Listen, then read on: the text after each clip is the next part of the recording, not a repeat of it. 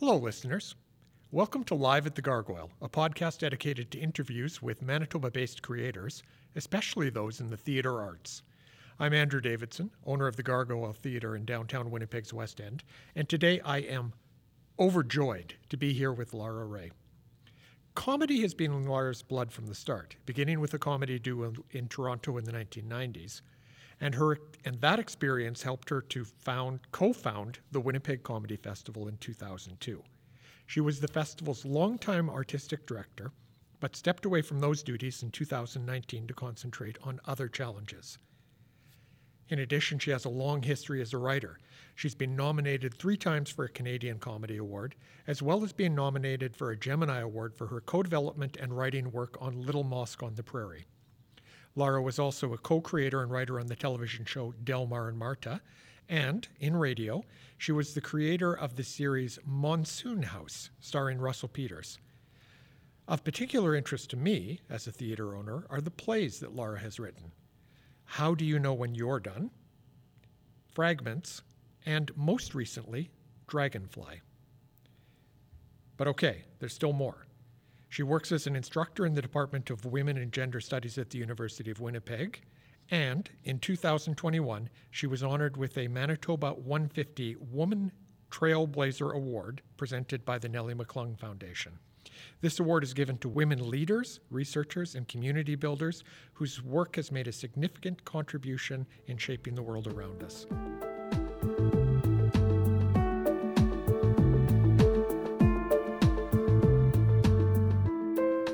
Lara, welcome to the stage at the Gargoyle Theatre. Thank you very much. Thank you. So, I don't know how we're going to cover all this, but we're going to launch right into it. Sure. And I'd like to launch in from the start. Born in Glasgow, is that correct? I was born in Glasgow, Cathcart, Glasgow, in 1963. Okay. At a time when, the Gorbals, which were the poorest area of the city, where my grandfather had grown up, which were very much kind of Angela's Ashes style tenements, were being torn down. The bottom had fallen out of the main industry, Glasgow at the time, the manufacturing and shipbuilding, and it was not a happy place. And the revitalization of the city would come, towards the end of that decade. And so in the meantime, my dad, who was a very unhappy electrician, and my mother decided initially that we were going to come to Canada to visit my aunt, who had already set up here with my grandmother for a protracted visit. But after investigating the costs, in 1972 to fly to Canada and how long we would stay and so on, I guess the question was put on the table as to whether or not immigration would be a good thing for our family. And I think that across the board, that was one of the most important decisions my parents ever made in their lives. And I think it transformed our family, and it transformed our opportunities. And I don't think I would have survived in Scotland for a bunch of reasons. I would love to go back there. I mean, I have been back, but I can at this stage of my life maybe imagine a period where I would be back there working and so on. Still very connected to the country and its culture, but certainly at the time, this Toronto in the 70s was a much more vibrant and exciting place. You would have been about 9 years old when this move happened. Yes, yeah. Do you remember how you felt at the time? Did you know that you were going to like Toronto before you arrived? Yeah. Because, it was the beginning. It was before the internet, of course, but it was the beginning of an understanding of how much of a sway American culture would have on the world. Right. And Canadian culture, in my mind, with the exception of specifics like Mounties and Buffalo and Indigenous people who I knew a great deal about, because I was very interested in, I had all the kids' books that had all these kind of stories. I wasn't completely naive in thinking we would arrive, in a painting from 1890. I knew that Toronto was an enormous city, but at the same time, this, the vastness and the exciting opportunities and the modernization of the city. And we were in Toronto at the time of incredible growth and development for that city, for better or worse. When we arrived, Montreal was the most populous city in Canada. Oh, okay. At just under 2 million. And then in the first few years of arriving in Toronto, that changed. It changed in 76 with politics, and major Anglo companies, Sun Life and so on, leaving.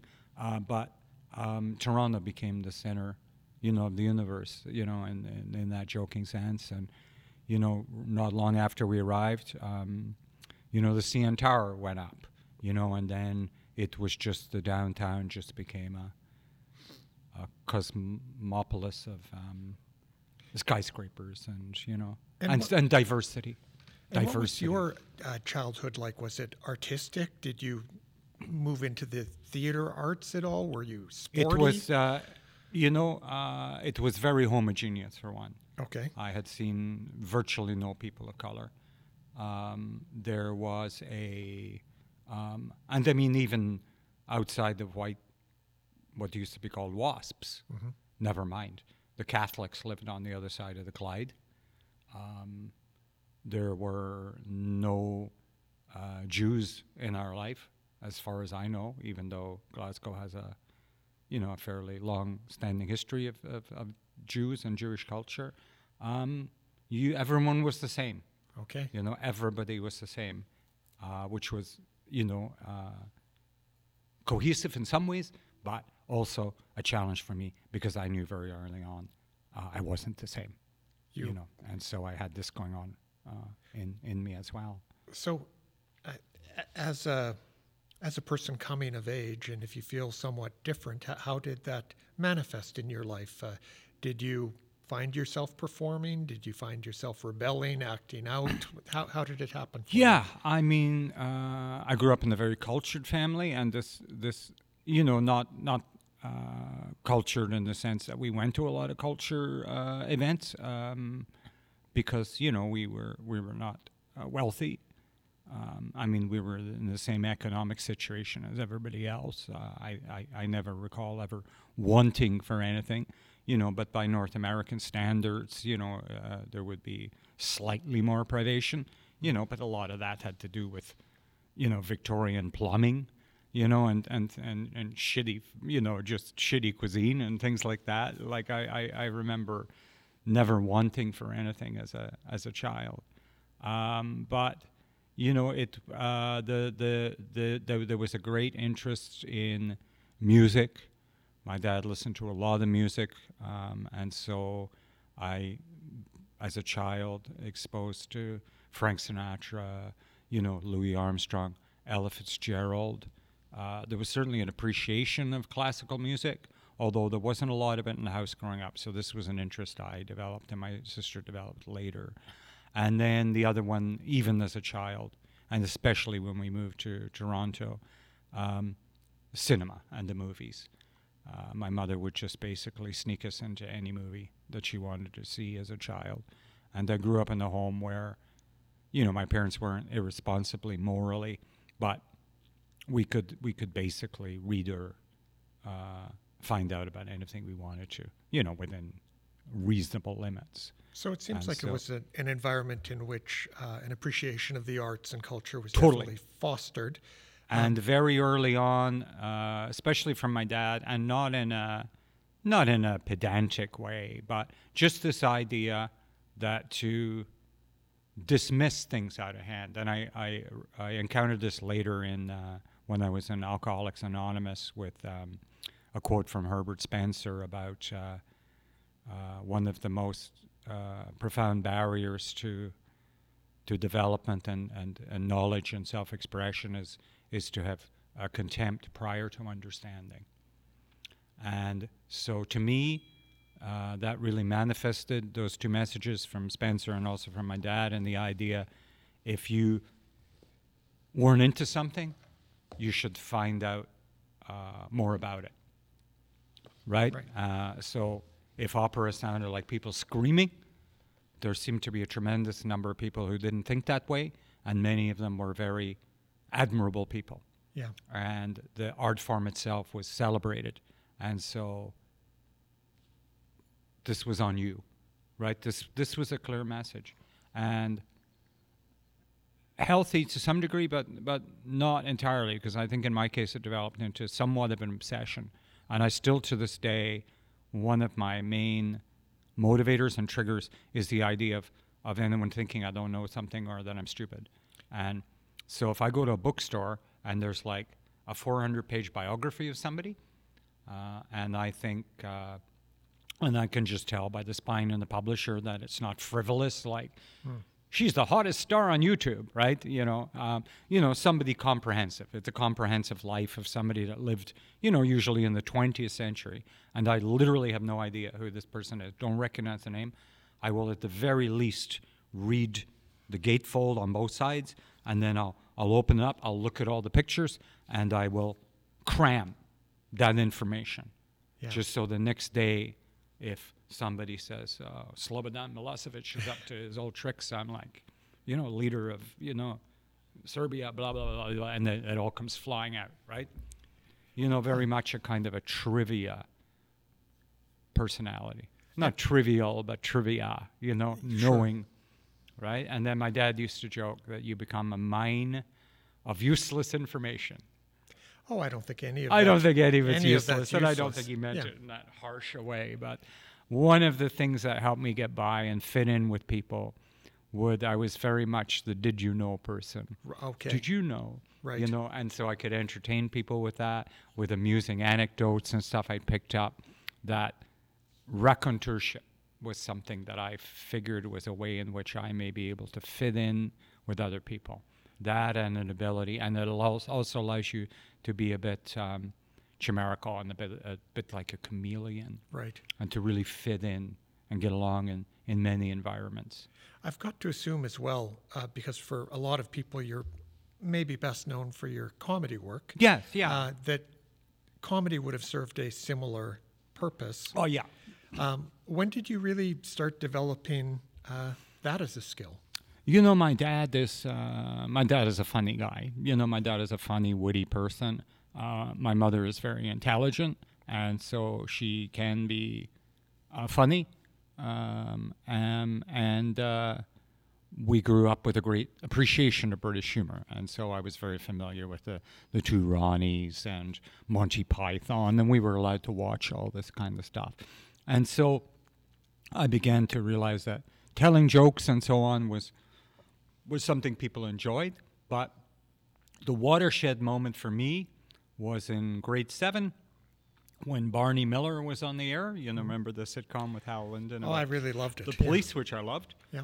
I wrote as an English assignment in grade 7 a parody of Barney Miller that took place in a fire station.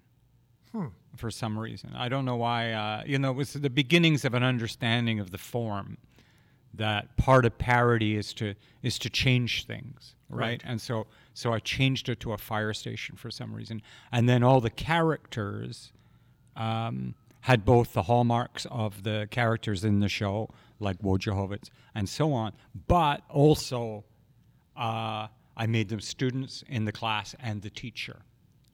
So in that way, it was kind of a roast as well. So I was doing a lot of things That's not bad. A 12-year-old. And part of the assignment was that you read it aloud. And so I got up, and I had some feeling that it was going to go over well. I had some sense that it was going to do good. And sure enough, I started reading it, and people were literally like pissing themselves. And oh my God, did I ever feel powerful. And then the one thing that frustrated me was I was too in love with the smell of my own farts, right? And so I would anticipate what kind of a laugh something was going to get, and I'd begin to giggle. And so in some cases I was laughing as I was reading it, even though I'd have written it and known it. And in one particular case, I felt that it cut the joke, that it didn't nearly get as big a laugh as it would have had I not fucked up like that. So you really started learning the technical And skills and I made young and immediately. Yeah, and I'd already began to have an inkling of the type of comics I liked. And one of the comics I liked very much was Bob Newhart. Yep. And then one of the comics I liked very much was Tommy Smothers. And so I began to understand that they were doing something, which I later learned, or probably knew the term at the time, which was kind of deadpan. And so from then on in, until very recently, as a matter of fact, deadpan was my go-to as a performer. And it actually, this might be a little overstatement, it actually enraged me, literally at the time, it actually enraged me how much enjoyment people got of Harvey Korman and Tim Conway fucking up on the Carol Burnett show. I found it the height of unprofessionalism. And it's not like I'm a textbook professional person. Trust me, anyone listening knows that I am, I can be stunningly unprofessional in a number of ways. But this particular thing, laughing at your own shit or fucking up the sketch because you can't, hold it together, was always very triggering to me. And then it still to this day, and mildly irritates me when you produce a show and somebody goes, "Oh, that part where Stuart McLean screwed up and then he had to cover, that was the funniest thing I've ever seen." And it's like, oh, the thing that was an accident, that was somebody screwing up, was better than everything we prepared and got ready, right? Fuck you. Like, that's kind of how I thought, But that's not what they mean. No. What they mean is it's alive, it's spontaneous, it'll never be repeated, right? That's what they enjoy. It shows somebody is vulnerable. An appreciation for how quickly you can think on your feet to address a problem. I mean, in the case of Stuart McLean, it was all about, and Stuart knew this, it was all about juxtaposition and expectations. And so Stuart's lav mic screwed up. Yeah. And so they had to come out 3 minutes into his monologue. And of course, it was such a coup for us to get Stuart, and he was right in the wheelhouse for our audience. And then so he's doing it, and then he realizes that, nothing's coming out of the monitor. And so he kind of stops briefly.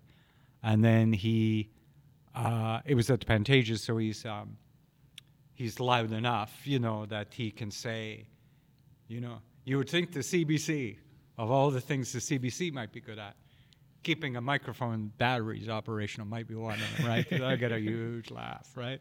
And then Phil Cousy, who was our stage manager at the time, comes out, and Phil was kind of he played a kind of character on the show because he was on and off all the time. So, people kind of knew him as the poor guy that had to go and bug people and so on. And he comes and he tries to adjust the lav on Stuart's, and then it's back on, and Stuart knows it's back on, and he says, "You don't have to fucking touch me." and poor Phil jumps back because he thinks it's that Stuart's being seriously, and the audience think he's being serious for 1 second. There's a huge gasp. Oh my God, the reals, And then, of course, Epper realizes he's well aware that this would be a very surprising thing for the creator of David Morley to say, and that's what the fun of it was to hear Stuart swearing. And and so that moment was quite magical. Okay.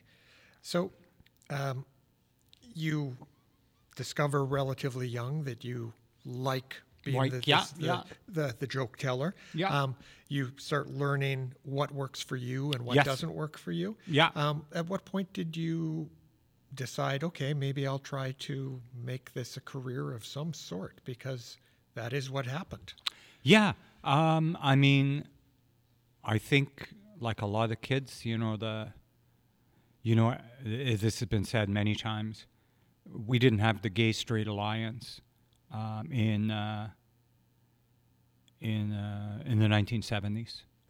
And we also didn't have places where people could really understand neuroatypicality. But in the 70s, if you were neuroatypical, there was something called the AV club, right, or a computer club.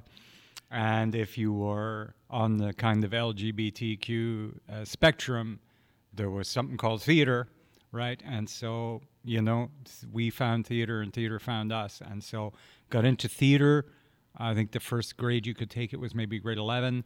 I started to take that. Probably the most instrumental classes I took. I went to an incredible high school, George Henry Secondary School in Toronto, and then George Fanny after that. And in both cases, Woodbine, in both cases, there was incredible, interesting programs.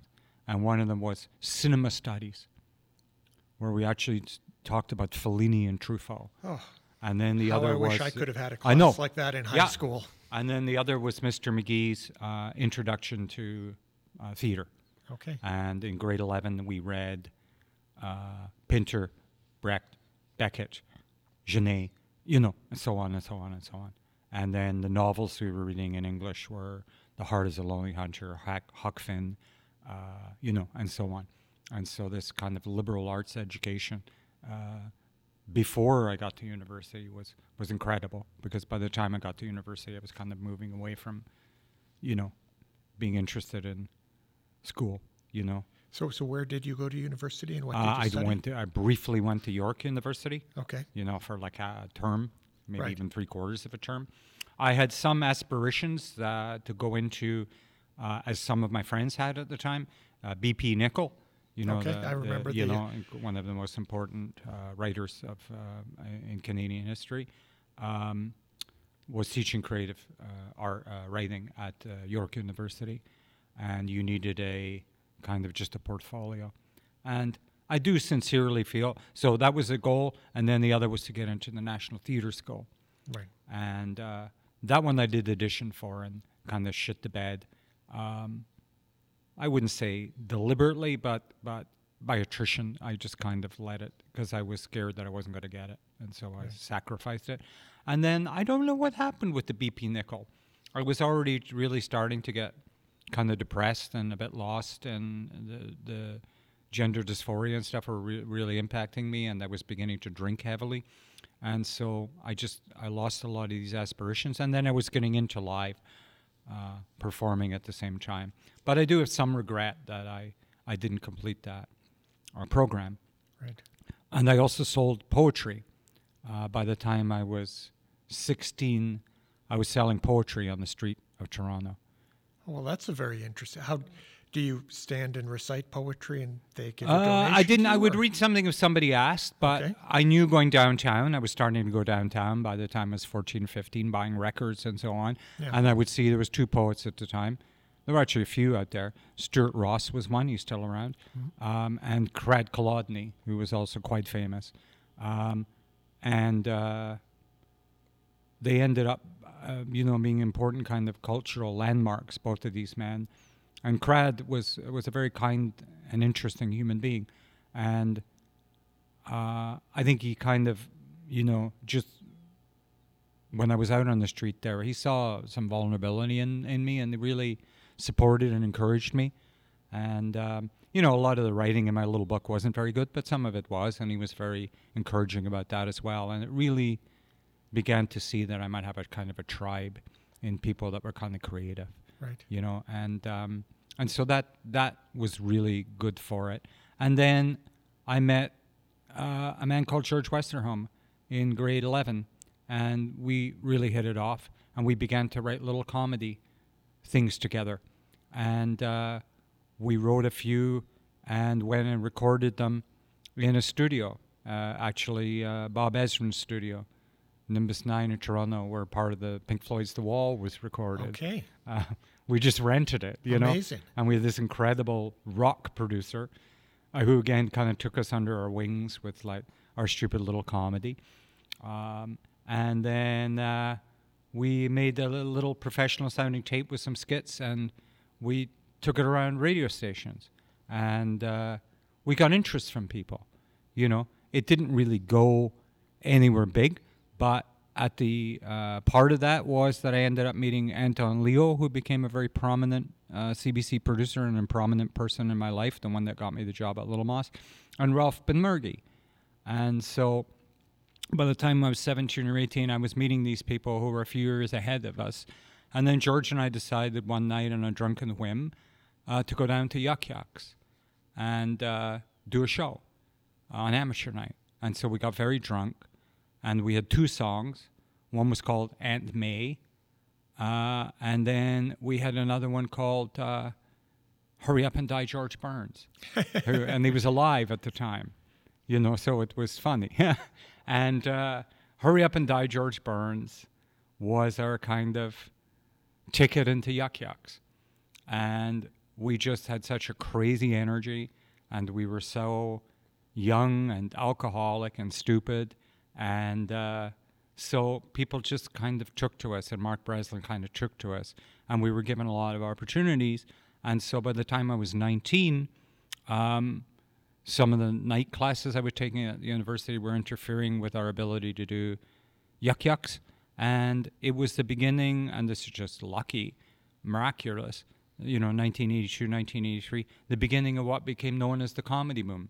Right. And so just by sheer accident, we were around at a time when there were more opportunities for young up-and-coming stand-up comedians than there have been ever before. Did you end up touring across the country? We did all of that, yeah. And worked with some incredible people and became friends, with incredible people, And many of them went on to great and incredible things, Norm Macdonald and all the kids in the hall. And, it was, we had a show when we were in high school called Live at the Ritz, which was at the Ritz Theater. And a group had come from out west called The Audience. And then there was another group called Kids in the Hall. And that was a configuration of 9 men all together. And sometimes some of these men would do stand-up. Sometimes they would perform together. Sometimes they'd split up the audience and Kids in the Hall. And by the time that was over, there was the Kids in the Hall. And some of the people that were in both of these groups had gone on to other solo careers. And then not long after that, Scott would join. Right. And this was all wrapped into that kind of Queen Street art scene. And because we did a bit of music, we were kind of connected to that. And the El Macombo was around, so we would open for like Squeeze and, all our kind of heroes. We would go to England eventually and be in the same room as like Billy Bragg and the Pogues. And, it was magical. So how long did this continue? How long were you a member of this? Well, this George and I duo? were together from about 1982 until we broke up just after we got back from Edinburgh the second time, which was, I guess, around 1990. Well, it's really a very good long run. It was a good long run, you know, and, the only sort of thing that I kind of regret was just after we broke up, and it was kind of acrimonious, mostly, George might disagree, but I think mostly because my alcoholic behavior was kind of impacting our ability to have a career. But basically, we were broken up, but we were still, I would take the odd phone call. And they asked us to do a CBC television show called Comics. And I ended up doing it as a solo performer. It was the first thing I'd kind of done solo. But he wanted, Joe Baudelaire, who's gone now, the producer, wanted George and I to be the first episode of Comics. He was a big fan. And it would be nice to have that record. There's still document of us. George has a lot of it.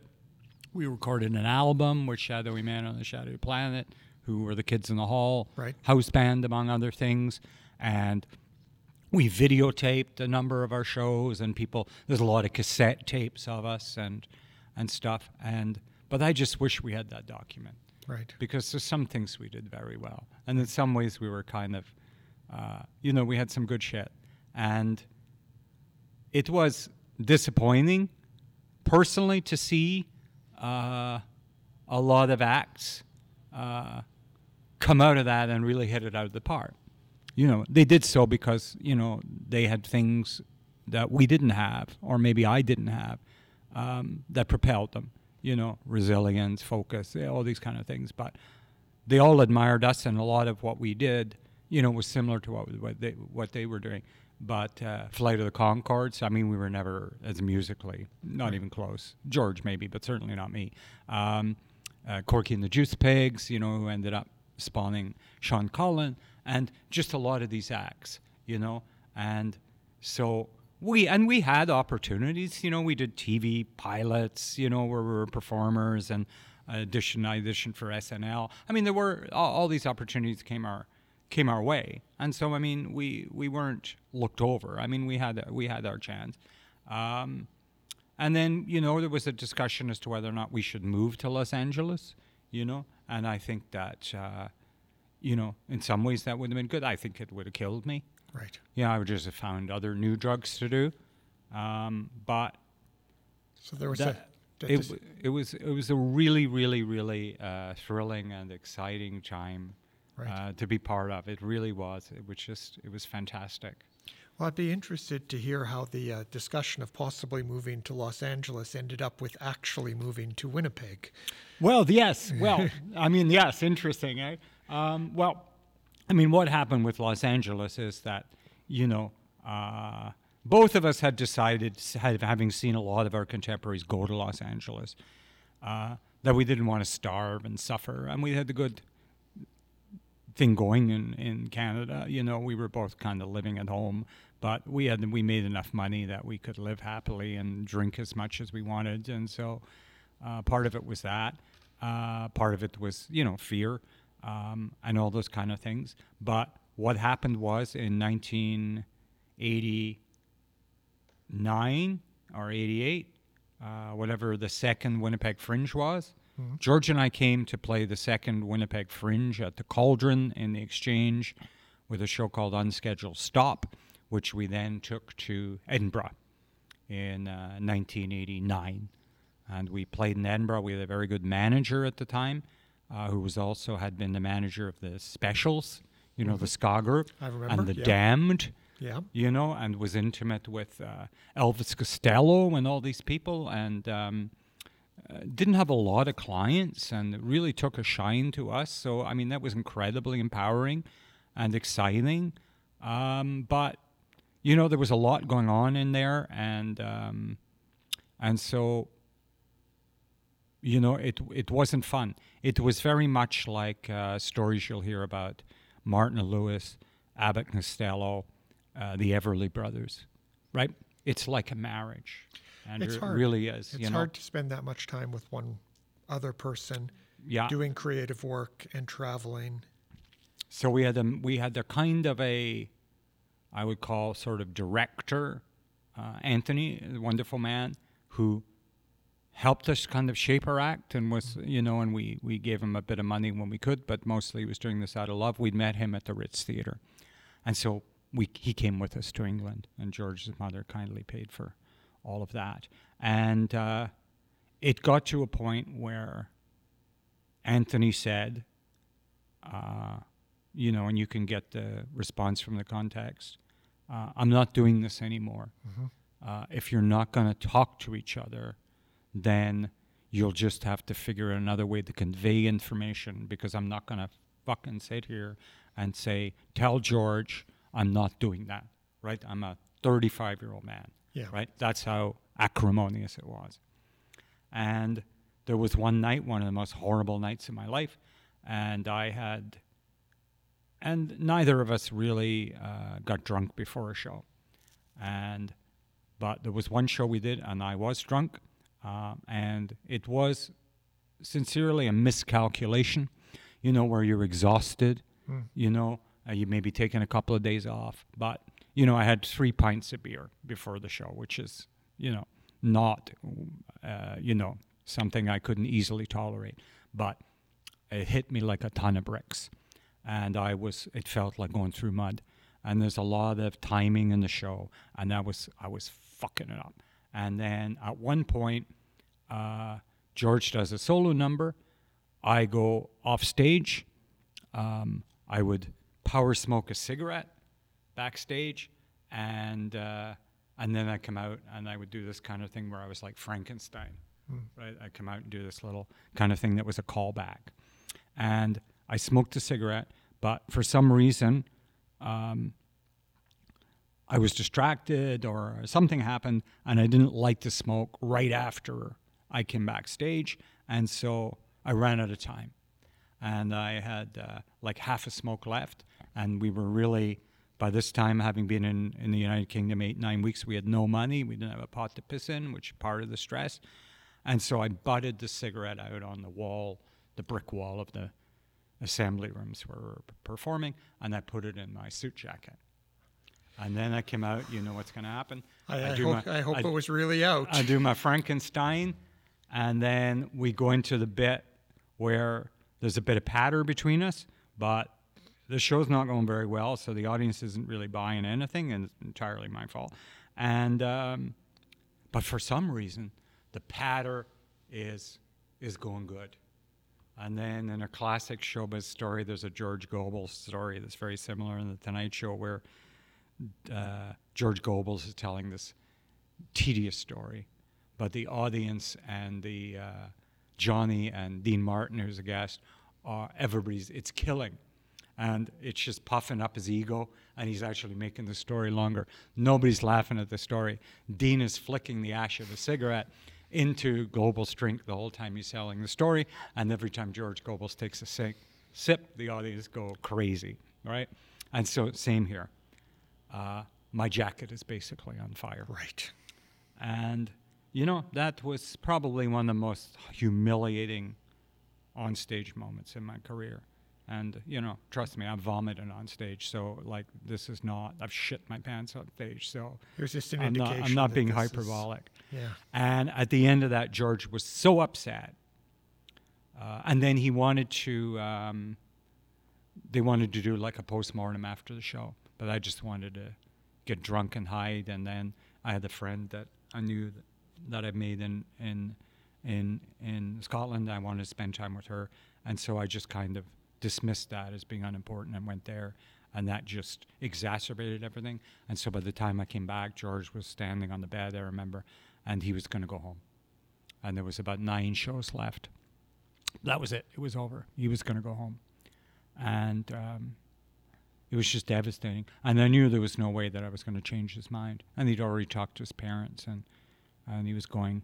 And I just felt like shit, and I felt bad for him. I felt bad for Anthony. I felt bad for everybody. And then we got drunk. We passed out. And then the next morning, George got up. And, you know, he hadn't really packed his bag, but I still feel that he was moving towards, like, leaving. Right. And we were nominated for the Perry Award, which had come in out of the blue. And... you know, it was pretty significant. You know, this was the big award for, like, you know, the types of shows we were doing. There are thousands of shows. And so the fact our little show from Canada, it was kind of unheard of. Right. But we had gone on this show called Loose Ends with this guy called Ned Sharon, who was involved, I think, with starting Monty Python. He was just this old British, I think he was an old queen, you know, and he took a shine to us. He really did, you know. He thought we were kind of adorable. And he was on the jury. And I think he held great sway. And he came on a good night. And we were firing on all cylinders. And we were doing bits about Elvis Presley and Samuel Beckett performing together in Las Vegas, you know. So it was very much in the British wheelhouse, you know. And so... we got this award, and so Rick comes and gives us all like 50 pounds and a bottle of wine and a pack of smokes, and he's brought lunch, and we're all going to go out for dinner. And so all of a sudden we're all friends again, you know. And then we dined out on that, and then a week later when they announced the Perrier, we didn't win, but the other artist who was in the same house as us that was also Rick's client won. So it was in the family, and so we got through the Edinburgh. But when we came back, that was the end. Right. That was the end of our relationship. And at that point, I started working radio at CFRB in Toronto. My friend John Oakley got me a job there, and I was doing a late night kind of talk show. And so it was bringing in a little bit of money. And then we had a baby in 1992. But my drinking was out of control. Right. You know, I used to do a joke. I would say that my drinking got so bad that my liver was considering suing me for divorce. But we decided to stick together for the sake of the kidneys. And, you know, that was kind of, you know, what kind of state I was in. And my ex said, I don't want to live with you and to raise a child with somebody with as serious an alcohol problem. Right. Right? And she was pretty clear on that it was situational. Yeah. And then I said, you know, I'll talk to my doctor and I'll see what I can do. Because I took it seriously and I tried to stop. And I had tried to stop before. But for the first time, when I tried to stop, I couldn't stop. I literally couldn't stop. Yeah. Best intentions, but I would try and I would fail. And I thought, okay, this is bad, then you're going to die. And so I went to my doctor, and he got me in very quickly into Renaissance House in Toronto. I think a matter of 2 weeks.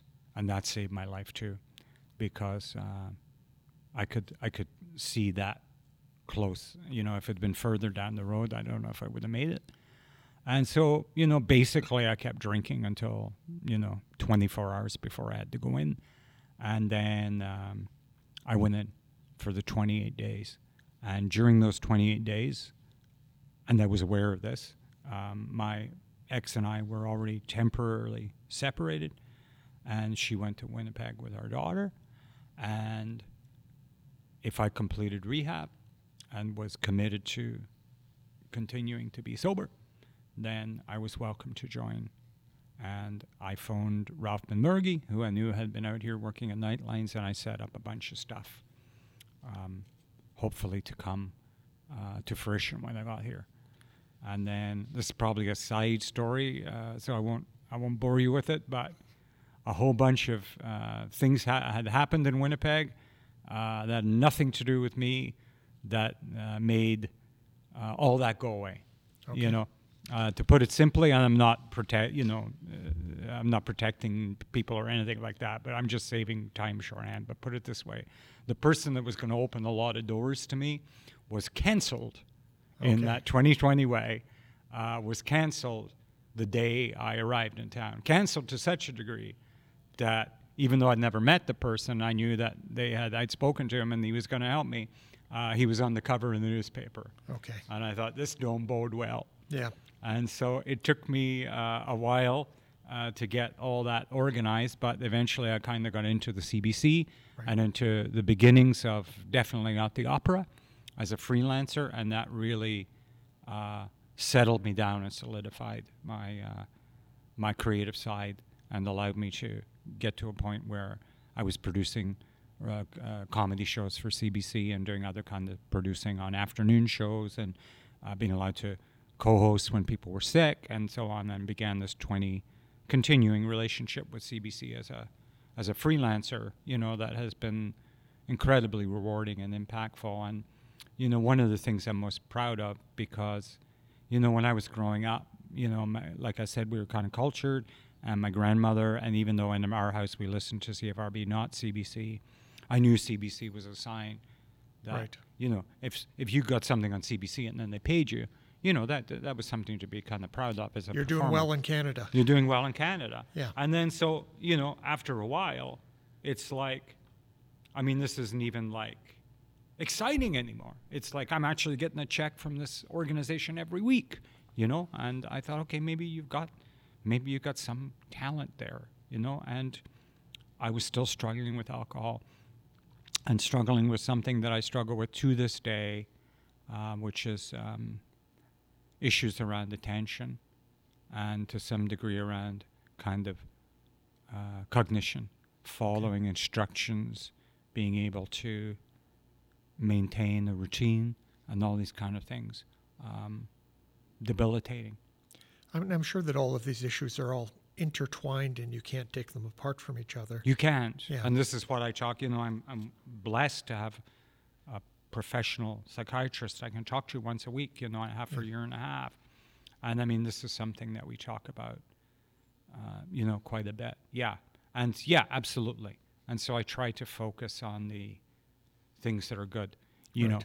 I mean, one of the things I can do as good as anyone in the world, I think, is do my homework the night before, and have it pass muster. But the older you get, the harder that is. And Sure. I've exhausted, I've emptied the tank on every stress hormone in my body, Yeah. and now my body is kind of fighting back. And there's no question that my chronic gastrointestinal diseases are related to stress and anxiety around what I should be doing and I'm not doing, or, where I should be at and where I'm not at, and Right. what I could have done better, and, feeling guilty and all these kind of things. Right. And he's just trying to teach me to, handle that properly by just trying to endeavor to do better every day, Well, it's a never-ending process. It's a never-ending thing, Yeah. I was gonna jam it in when you introduced me, but there is a famous story of there was a Buddhist symposium in New York, run by Uma's dad, Robert Thurman, Okay. in the 1980s, and one of the speakers was a lama or Rinpoche from Tibet, and he was going to be one of the guests, and very, very white event, and for very upwardly mobile New Yorkers, and still a lot of white people, and so people with money, and so they were going to put together this. You pay $3,000-$4,000 for this event, right? It's a big money maker, and so they put together a catalog of all the things that are coming, and so they needed a CV, from this lama, and there was a deadline, and so Thurman kept calling this monastery in Tibet. This is years ago, before things got really, really bad there, and there's a lot of obfuscating and not calling back and so on. But finally gets hold of a nun that works there, and he explains himself, and she's incredibly apologetic, and he knows about this, and he'll send it to you, and yes, it'll be in English, and I'll help him with that or whatever. But when you need it for, 4 o'clock New York time, I assure you it'll be done. And so, like, at a minute to 4, this fax comes chugging in. And at the top, somebody has typed in an ancient typewriter, subject, like CV, for, Rinpoche, and then his kind of name. And then it's just a piece of white paper, and somebody has written clearly what he has said and asked to be translated in English. So it's just a piece of paper written in ballpoint pen, one mistake after another, right? And that's his resume. And I just, it's what I would love to aspire to, and never even come close, which is, I mean, it's true, right? Yeah. And that is our resume. Yeah.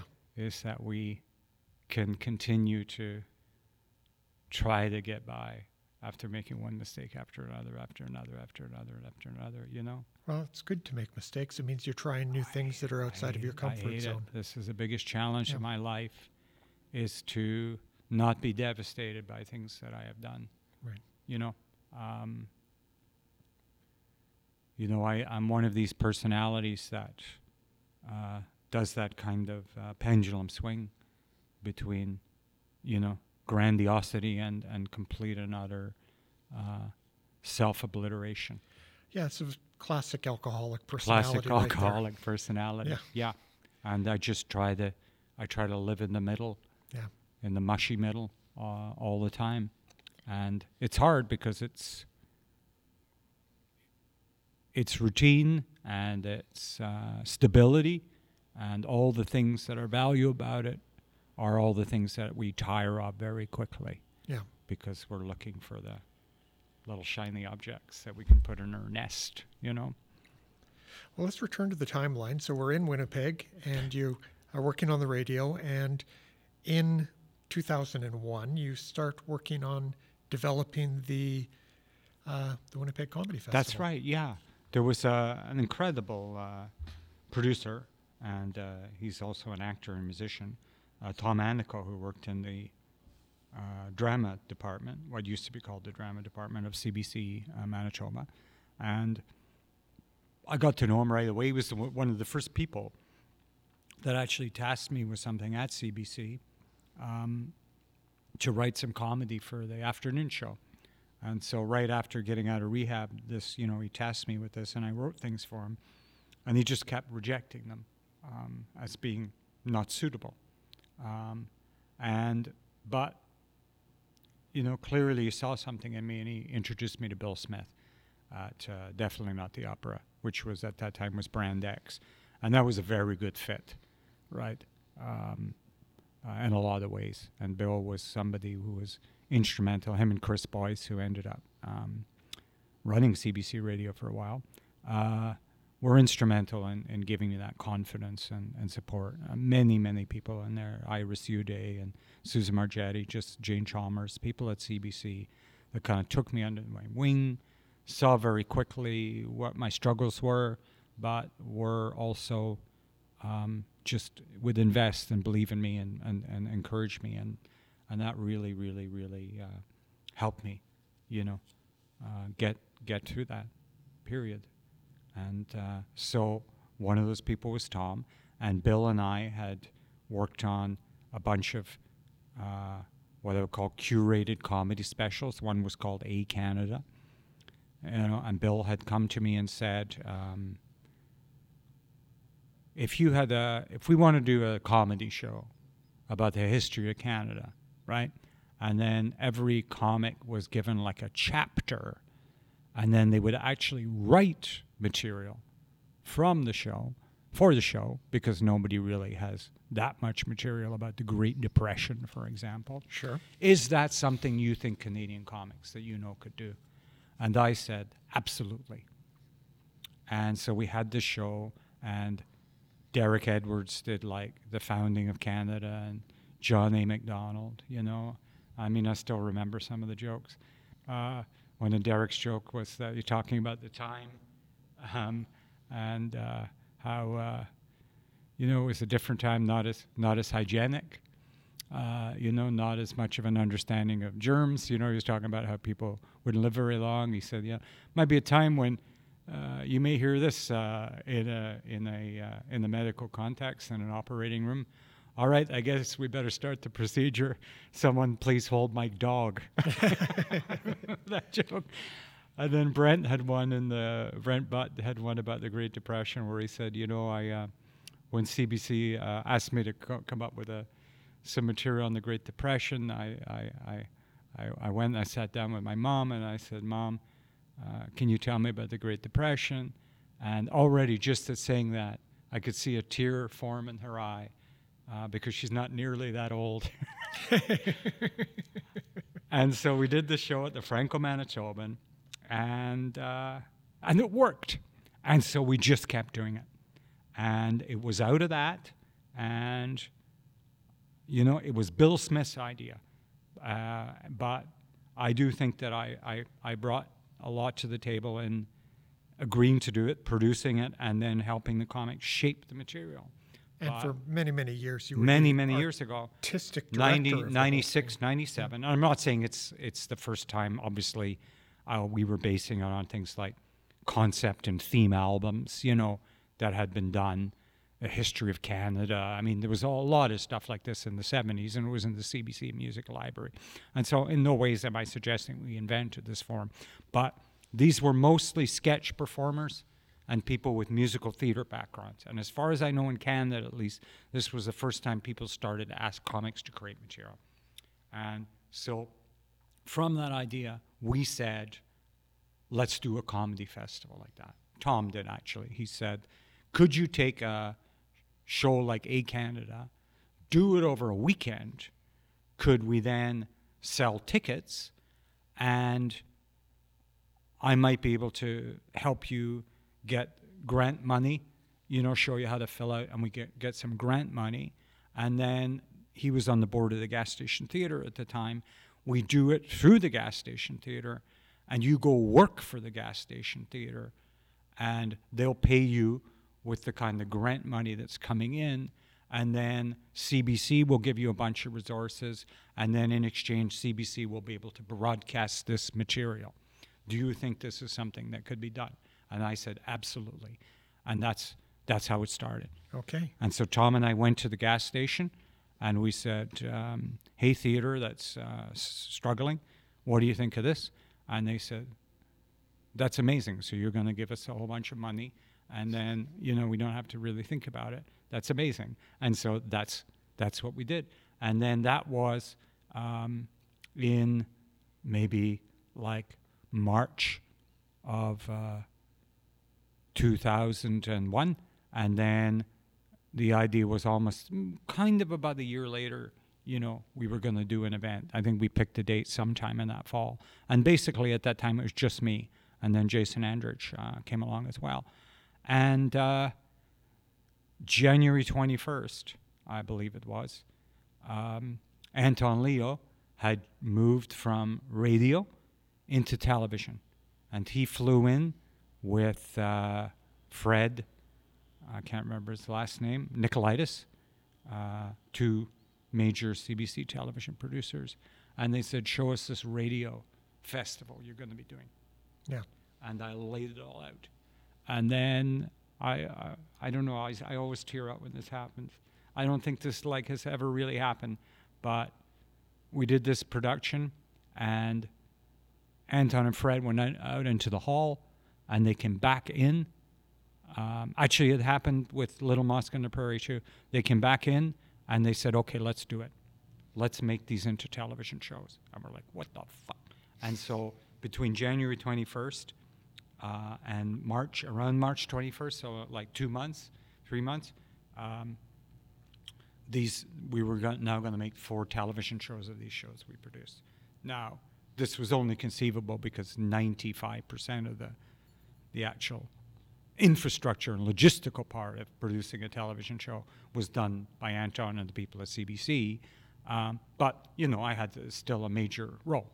Right. The things that they were filming were the things that I was going to bring to them and have on stage, and the festival was going to get people from A to B and do all these kind of things. And we did it. You know, we ended up hiring a few more people, but there was about 5 of us. There really was on the live side. Right. And it was the biggest year, I believe, because we took in about $30,000 after we paid for everything. Right. And then it went to our heads. And in year 2, we lost twice that and more. Basically had to go with our hand out to CBC. They kind of covered it. And then we went from there. And, Great. You know. And now it's been around for 20 plus years. And then it's been years. around for 20 years, Yeah. you know, which is magical, Yeah. you know, and that's really because of all the people that have been there. You know, I mean, I've really come to a place of acceptance that, you know, I'm a good idea person, and I can be motivated for a short period of time on certain kind of things, and you know, have a lot of very creative ideas, and as a performer, you know, I can add to a show, you know, but I'm not an entrepreneur. I'm not Right. a business person. I'm not a paperwork person. Right. You know, and so I have to accept that. Yeah. You know, and often I don't. I still continue to think I'm capable of many, many things I'm really not. Well, but as far as being capable of many things, I'd love to talk a little bit about your work on the television shows that you've worked on. Yeah. Because this is an amazing jump into a different part of the... Oh, it's a really different world. Yeah. I mean, the money was unheard of, and I mean, it's not even like compared to the United States. It's really not significant, but for people in the arts, you know, and certainly... And was it enjoyable work for you? Yeah, sometimes and in some ways. You know, it's getting better now because of me too, to some degree, but like right now I'm not talking about like sexual behavior and so on, but just the idea of the way that people treated each other in that world was very different when I grew up. And I had been raised on that kind of world, which is that, the player, and, the films of Martin Scorsese, that basically it was like organized crime. It's just very aggressive, very loud, just demanding things get done, that kind of thing, and, it suited my personality at the time. And so I participated to that in some degree too, in ways that, I now find horrifying and embarrassing, that you just focus on the prize and just, enact people to make this shit happen, even ignoring their personal lives and ignoring all those kind of things. And so that part of it, I didn't like, I didn't like it when I behaved like that. I didn't like when people behaved like that to me. And also it really felt like you had to scrape and claw for everything. And, that creatively, for better or worse, I can't keep my mouth shut. And so when things or choices were made I didn't really accept, even if they were completely out of my department, I would tend to be a bit mouthy, and so these parts were all very challenging.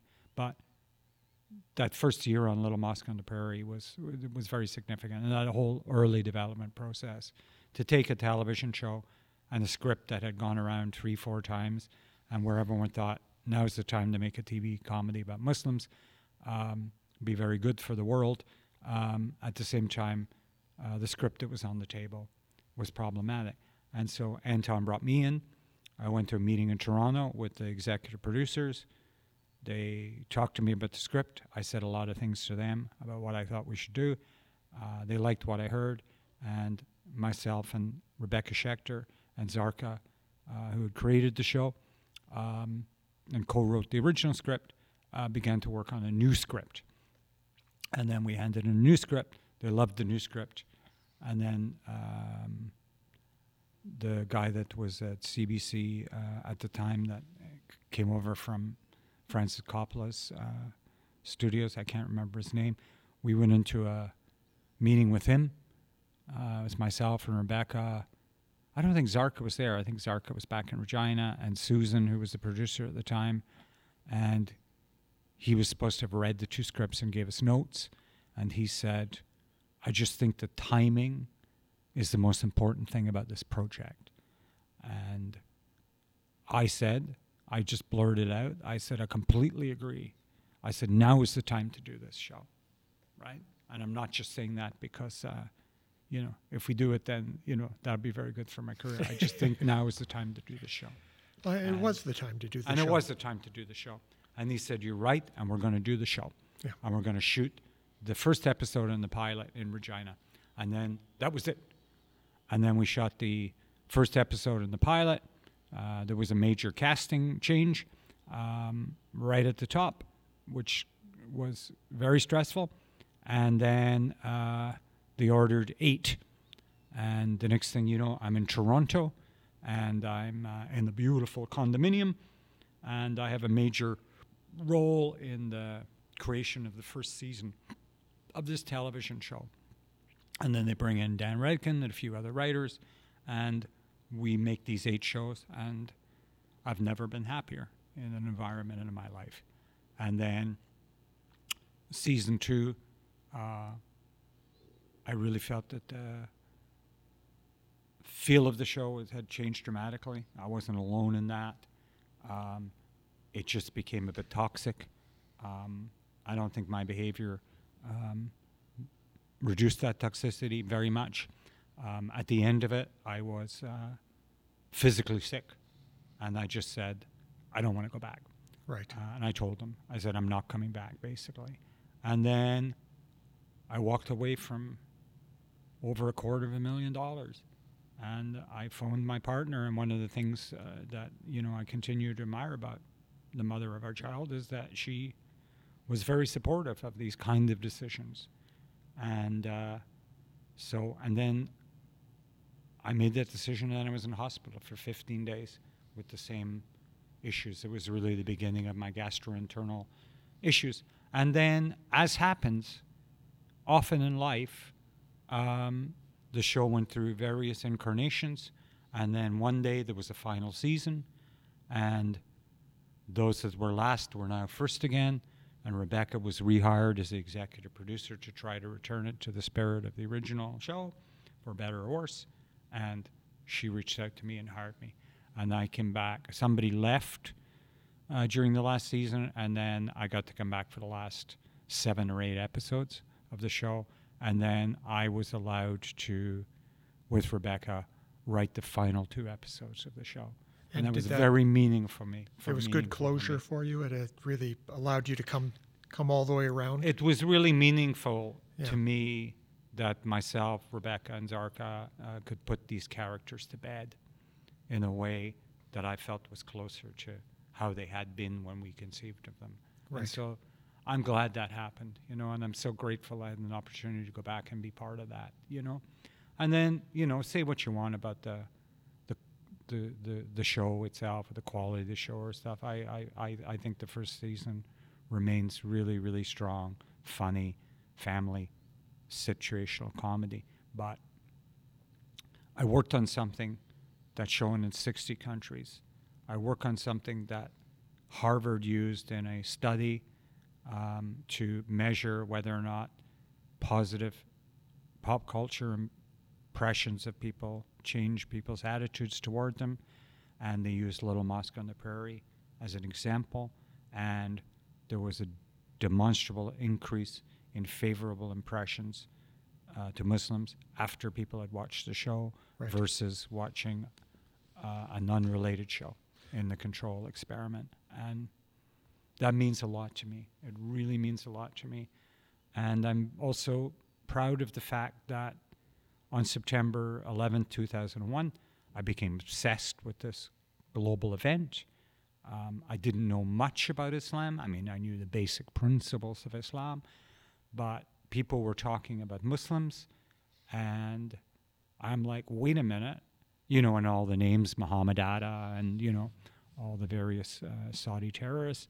And then I'm like, wait a minute, I guess every person that I went to public school who was maybe kind of a person of color, often, and whose name was Mo, was actually Muhammad, right? And then I'm like, and it's not like I didn't know there were mosques in Canada, but I'm like, this community has been here, right, in our midst, so to speak, for so long, just like all the other immigrants. And I've never felt any desire to be prejudiced against this group of people. And as a matter of fact, every time I meet these people, and sometimes even when they seem a bit conservative, because of their dress or their demeanor and stuff, they just, for the most part, it seems like an incredibly loving and warm culture. And that was always the impression. And so I just deep dove into learning about Islam and learning about Muslims. And I began to develop, and I've always been a spiritual person, I developed a great deal of affection for the faith and for the people, for the Ummah. And so when I got to Little Mosque on the Prairie 3 years later, You had laid I had done my groundwork. research. Okay. And so I was very sensitive to things that were, I felt like, westernizations. Right. I didn't want people who were from a certain background to behaving in a way that was ridiculous. And it felt, especially in season 2, that we were pushed into doing that every single day. And so that was part of what my God, I met a woman and her daughter, white ladies, 60, and then her daughter was in her, this lady was in her 50s, maybe 60s at the time, and then her daughter was maybe 25 or 30, converted to Islam after watching Little Mosque on the Prairie. Some might say that's a bridge too far, but for me, that's just incredible, And not specifically, but they watched the show. I guess they were seeking, And they're like, well, this sounds, I would have never thought of this faith group, because, of what I might have heard about women and so on. And then, and to this day, I feel very comfortable in a mosque. I feel very comfortable around Muslims, very comfortable around Arabs. I love the community so much. And since transition, I've been so accepted in that community, and when I go to vigils, if there's tragedy in the community and stuff, I'm so accepted in that community. And it's so validating, when you do transition, right, to encounter places where gender is so rigid, or gender roles, I say, gender norms are so traditionally rigid, right, that you behave in specific ways that are predictable, right, if you are, a practicer, And so in the case of Islam, with some cultural variations, but for the most part, women don't touch men, that are not their children or their partner. And so often, not always again, but often if you go to shake, if you're a male and you go to shake a Muslim woman's hand and she's, traditional, she may not shake your hand. She might, but one that is off the table is things like embracing, hugging, kissing, these kind of things are just they're de rigueur. And anyway, as soon as I transitioned, that evaporated. Okay. Even amongst much more elderly women and women in communities that would be much more traditional and who have never seen a trans person in their life, And some Muslim women I know have joked that in some cases, maybe, and I just share this for humor more than, that it's necessarily a sociological comment, but that in societies where women are so undervalued that the idea that anybody would choose, at least to, because I didn't choose to be transgender, but I chose to transition and present, that anyone would choose that, they must be serious, right?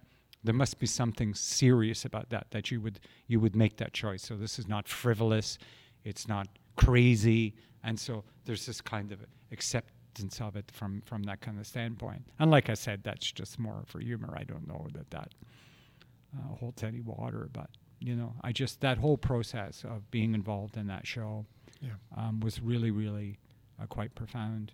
And then the other experience, of course, that I had before Le Musque was working on Monsoon House with Russell, which again was a show that was about a place that I, consider my I have huge spiritual connection to, India. There's just two places in the world that ever since I was a child I've been very drawn and attracted to. One is India and one is Russia. And so I've always been very interested in both these kind of communities and cultures. And so when Tom wanted to work and do something maybe with Russell, I came up with this idea with my friend Bruce Clark about a book publishing house and how Russell screws up a movie project. He's kind of the bad son. He's gone down to Hollywood to try to make it in the movies. His dad thinks that's disgraceful. He bankrolls a movie with money that's not really his and sinks the company.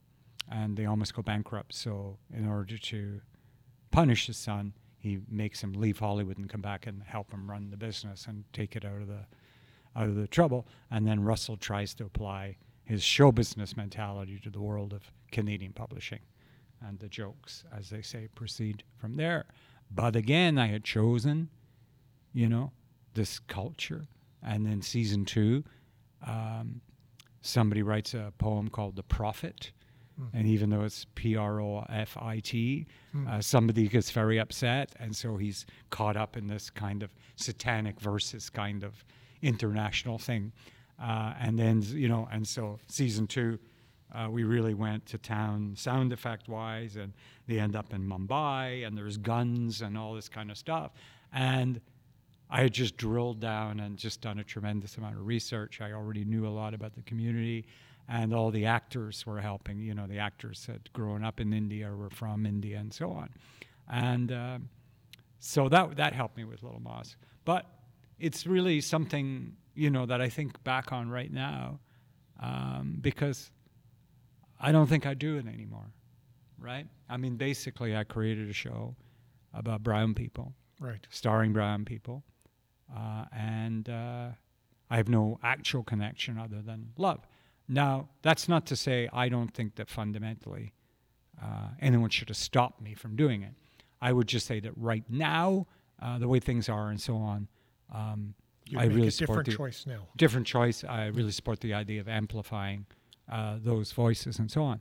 But a fundamental hallmark of what I was doing, which I think as an artist, if we want to get back into actual process talk, what I was doing was something I think is entirely valid, which is I was just drilling down to the basic universality of human experience, and then also acknowledging and having understood growing up in Glasgow in the United Kingdom that much of how we see India and certain people in the Indian community and how people in the Indian community fare and assimilate and do all these kind of things is based on the idea that it was colonized. And so it's steeped in British influence. And so Russell's father, Cash, his practical slogan is, "Bloody hell, Russell, bloody hell." And so, as Russell would say in interviews, or when Russell and I were interviewed together, all that I have done is I've just taken English people and I've transplanted most of their characteristics into Indian people, and you're not going to go wrong because there are a tremendous amount of similarities. We are all products of the Commonwealth, for Right. better or worse, But a lot has happened since I wrote that show. Now, out of curiosity, mostly, and just because I found the DVDs or the CD collection, I listened to them, just to see in hindsight. And I was pleased that overall there was nothing that really made my eyes roll. There were things, that I wrote or said, and this was pre-transition, that maybe characterized, if you were, going to be a bit hard on the writer, as being somewhat homophobic, maybe even in some cases slightly transphobic, but jokes, Yeah. And so these are something we're challenged with as artists right now, things we said and did in the past. And we're all creatively. up against it. I mean, Yeah. we're not dissimilar ages. Oh, and yeah, I think and about I- things that I wrote or said Oh, my 30 gosh, yeah, years ago, well. and They're uncountable. They're Yeah. uncountable. And I mean, this is something I share every day. I hope not defensively, but just contextually, which is that I grew up in a very racist time. Maybe not as racist as some, but racist enough. Yeah. And pejoratives were said with impunity. Violence against minorities, was done with impunity to some degree. I really had no connection with people that were from different cultures, including, as I said, Catholics. And so that does foster suspicion. My parents were products of their generation, and so I wouldn't characterize them as being certainly, they were not more so than average people. And they became very, very tolerant and accepting the second they came to Canada, especially around sexual minorities, And my dad, that took a bit of work, but very quickly, he was there, And so by the time I came to transition, they had done that work of not looking like dinosaurs as well. But that was the world we lived in. I had a gollywog. Those dolls? yeah. If you do saw know that Ricky Gervais episode of Extras, the Scottish woman in it, has a collection at home. She still has them. And she has a hard time understanding why he's so mortified, right? Because to her, and so this doll I had, this racist doll, which is, it's kind of a tall black man, and then usually in a kind of red and white striped vest and a banjo. And, it was a minstrel kind of a figure. But I adored this doll. The doll was my best friend. And at no time do I have any memory of having any other affection towards the doll, but complete and utter unrequited love. Sure. The doll didn't give it back because it was stuffed. And on television, one of my shows that I enjoyed watching was a television show that ran in Glasgow, I believe, on Sunday nights, called Black and White Minstrels. And the first part of the show was kind of classic Irishy, Celtic-y, folky songs. And then the second part of the show was blackface and minstrels. And I liked that part because it was ostensibly meant to be funny. Sure. Right? And because they were big, in that sense, and they were colorful in that sense. And as a child, I thought it was all fun and funny. Right. I didn't realize, as I got a little bit older, maybe 9 or 10, I began to get some sense. And obviously by the time we came to Canada, we understood that this was completely and utterly wrong. But there is a story of when I saw the first black person I'd ever seen in Glasgow, I did point to this person and refer to them by the name of the doll. Oh, there we go. And the person heard. Yes. And there was a conversation. I don't know if I have a direct memory of this or just a memory of the story being told. And, some explanation as to why, I might have said this or whatever. And, it didn't cause any major consternation or whatever. But I remember, even at the time, although I don't recall the specifics, but just the idea that in any way I would have been at fault, is risible. I don't recall my parents piling on me. My parents would obviously have been very embarrassed.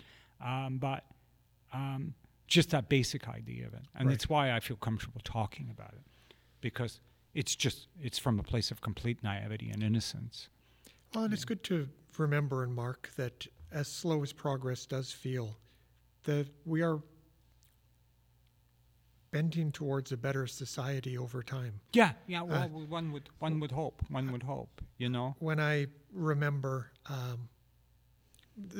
when I went to university in the 1980s, certainly the acceptance of people of along the spectrum of sexuality and gender just wasn't there in the way that it is now. Oh, yeah. Times have changed, and for the better. Well, I grew up, Brad Fraser, who I follow on Facebook. I don't know if I've ever actually been in the same room as him, but it's someone I admire incredibly. And we've certainly chatted on the various social media platforms. And I'm a huge fan of his work. And I just finished reading his biography. And he's very much on this kind of topic, of things changing over time and reminding people how bad it was. I went on a bit of a tear. I've tried to, for the sake of my mental health, trying not to kind of get too histrionic on Facebook, but there was a time about maybe a year and a half ago where I was getting so sick of people praising Christy Blatchford after she passed away. And I just felt I had to speak up. And so did Brad. Because not only did I work with this person, at CFRB and be aware of some of their opinions, but their opinions on Indigenous people and queers and trans people were disgusting. And she was not alone. Almost every major columnist, I was thinking this the other night, that I can think of, would have said career-ending things about homosexuals with alarming frequency. Barbara Amiel, of course. Margaret Wente, of course. Barbara Kay, of course. But even some of, Worthington Bonakowski, until he had a Damascus moment, Michael Corrin, but with varying degrees of offensiveness. But we grew up in a time where John Simon was the theater critic of the nation for years, and actually said out loud that he hoped AIDS killed every single F word in the theater, right? And he said it, variations of that, over and over again for 35 years. And it wasn't until very close to his death that the nation got rid of him. And then he still had a platform and a website for 40 years of repulsive homophobia against people in an industry that is driven by queers, and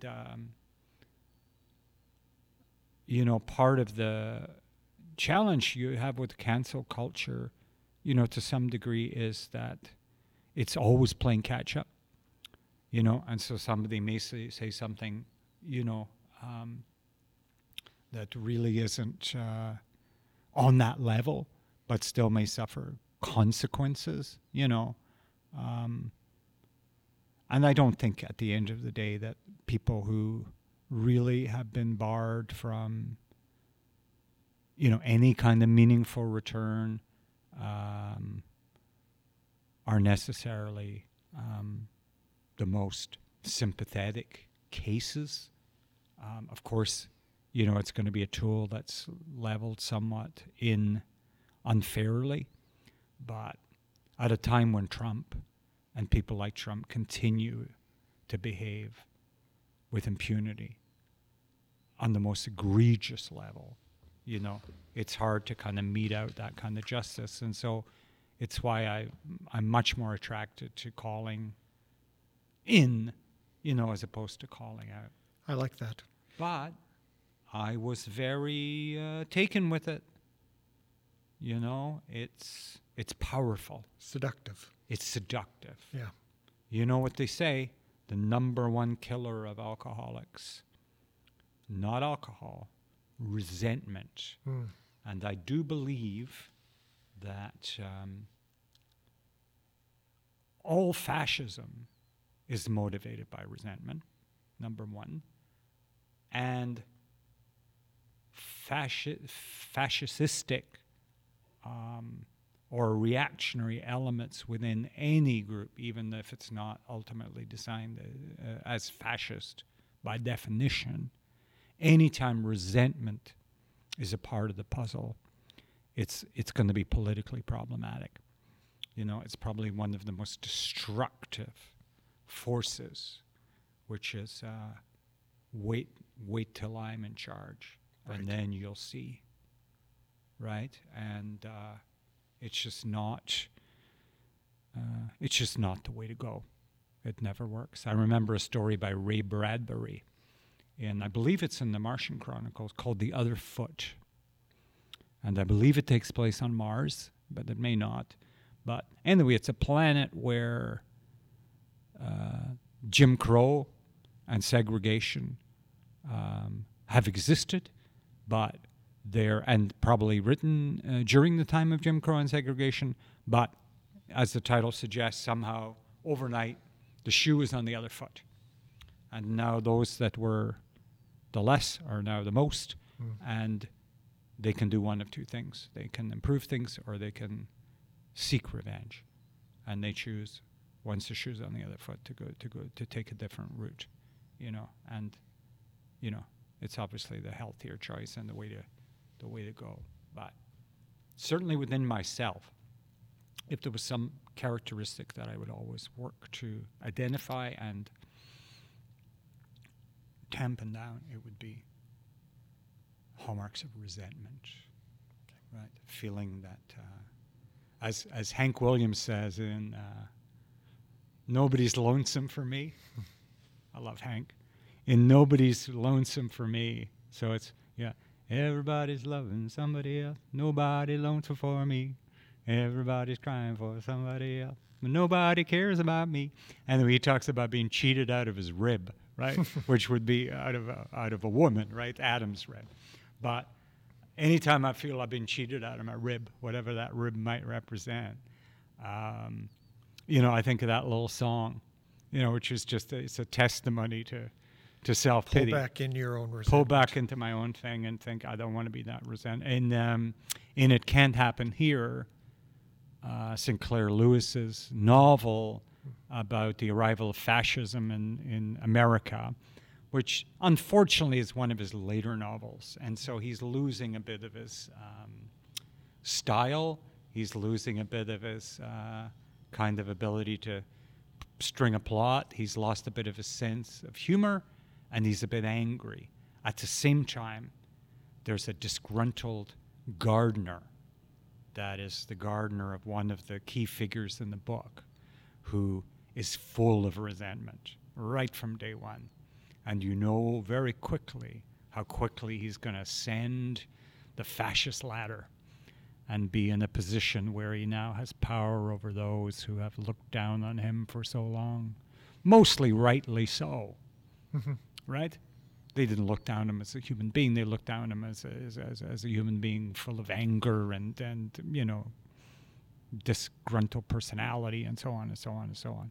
But, he gets his revenge, in some ways that seems to be what Mr. Putin is doing right now in terms of the collapse, the greatest crime of the 20th century, being, in his mind anyway, the collapse of the Soviet Union. Okay. I don't think many people would concur, Well, along this topic of resentment, I resent that we are running out of time, because I think that I could listen to you talk about these things all day long. Oh, you're very kind. We could always do more. Thank you so much for coming. Thank you so much. Interviews for Live at the Gargoyle take place on the stage of the Gargoyle Theatre in Winnipeg, Manitoba, and are recorded, edited, and produced by the mighty Rebecca Drieger. If you like today's show, please subscribe so that you don't miss future episodes. Giving us a positive review will help new listeners find us, which will in turn help us in our mission to support these incredible creators.